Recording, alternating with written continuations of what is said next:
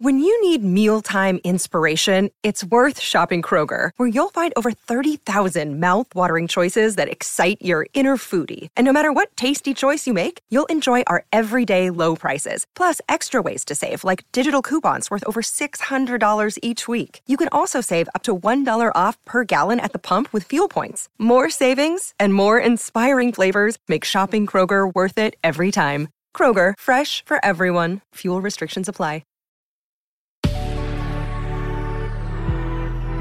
Good risings. I'm Jackie. And I'm Brian. And this is Grateful Grains.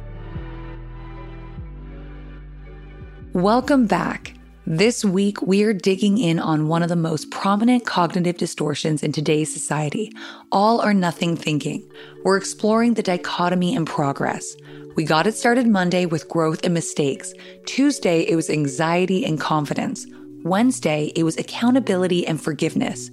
Yesterday, it was learning and unlearning, and we're wrapping it up today with bravery and fear. Today's topic might be my favorite of the week because it impacts every aspect of our lives. Every decision to expect something more, every choice to make a change, every step toward growth, and throughout the journey when pursuing something better. Many people would assume that in the presence of fear, there is no bravery. One cannot be afraid and also brave. But it couldn't be further from the truth. Bravery can only exist when fear exists. If there is no risk, if there is no chance of failure, then there is no need for bravery.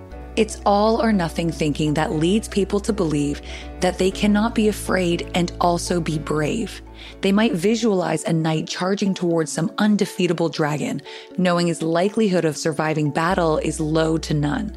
What they don't see is his fear. Maybe they even imagine he is none at all.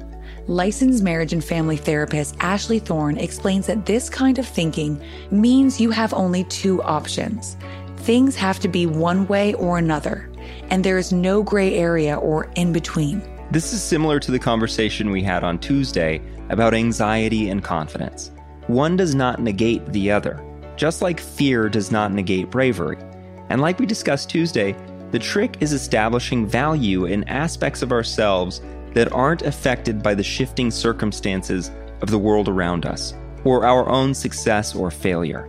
Instead, we recognize and hold value in the attributes within, like our personality traits, what makes us an individual, and how those things affect those around us in positive ways.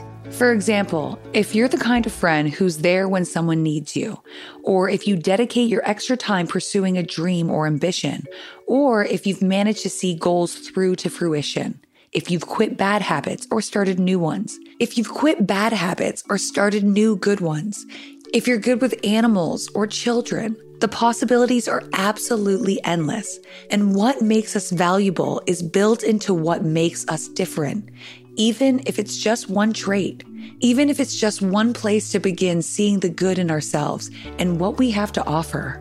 We're closing with a quote from Nelson Mandela today. Courage is not the absence of fear, but the triumph over it. The brave man is not he who does not feel afraid, but he who conquers that fear.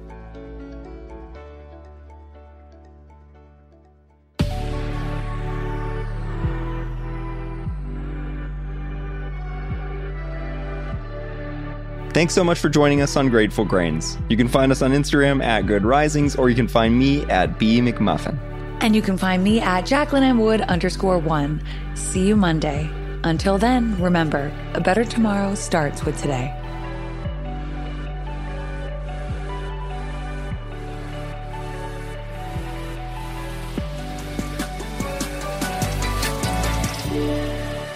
Good Risings is presented by Cavalry Audio.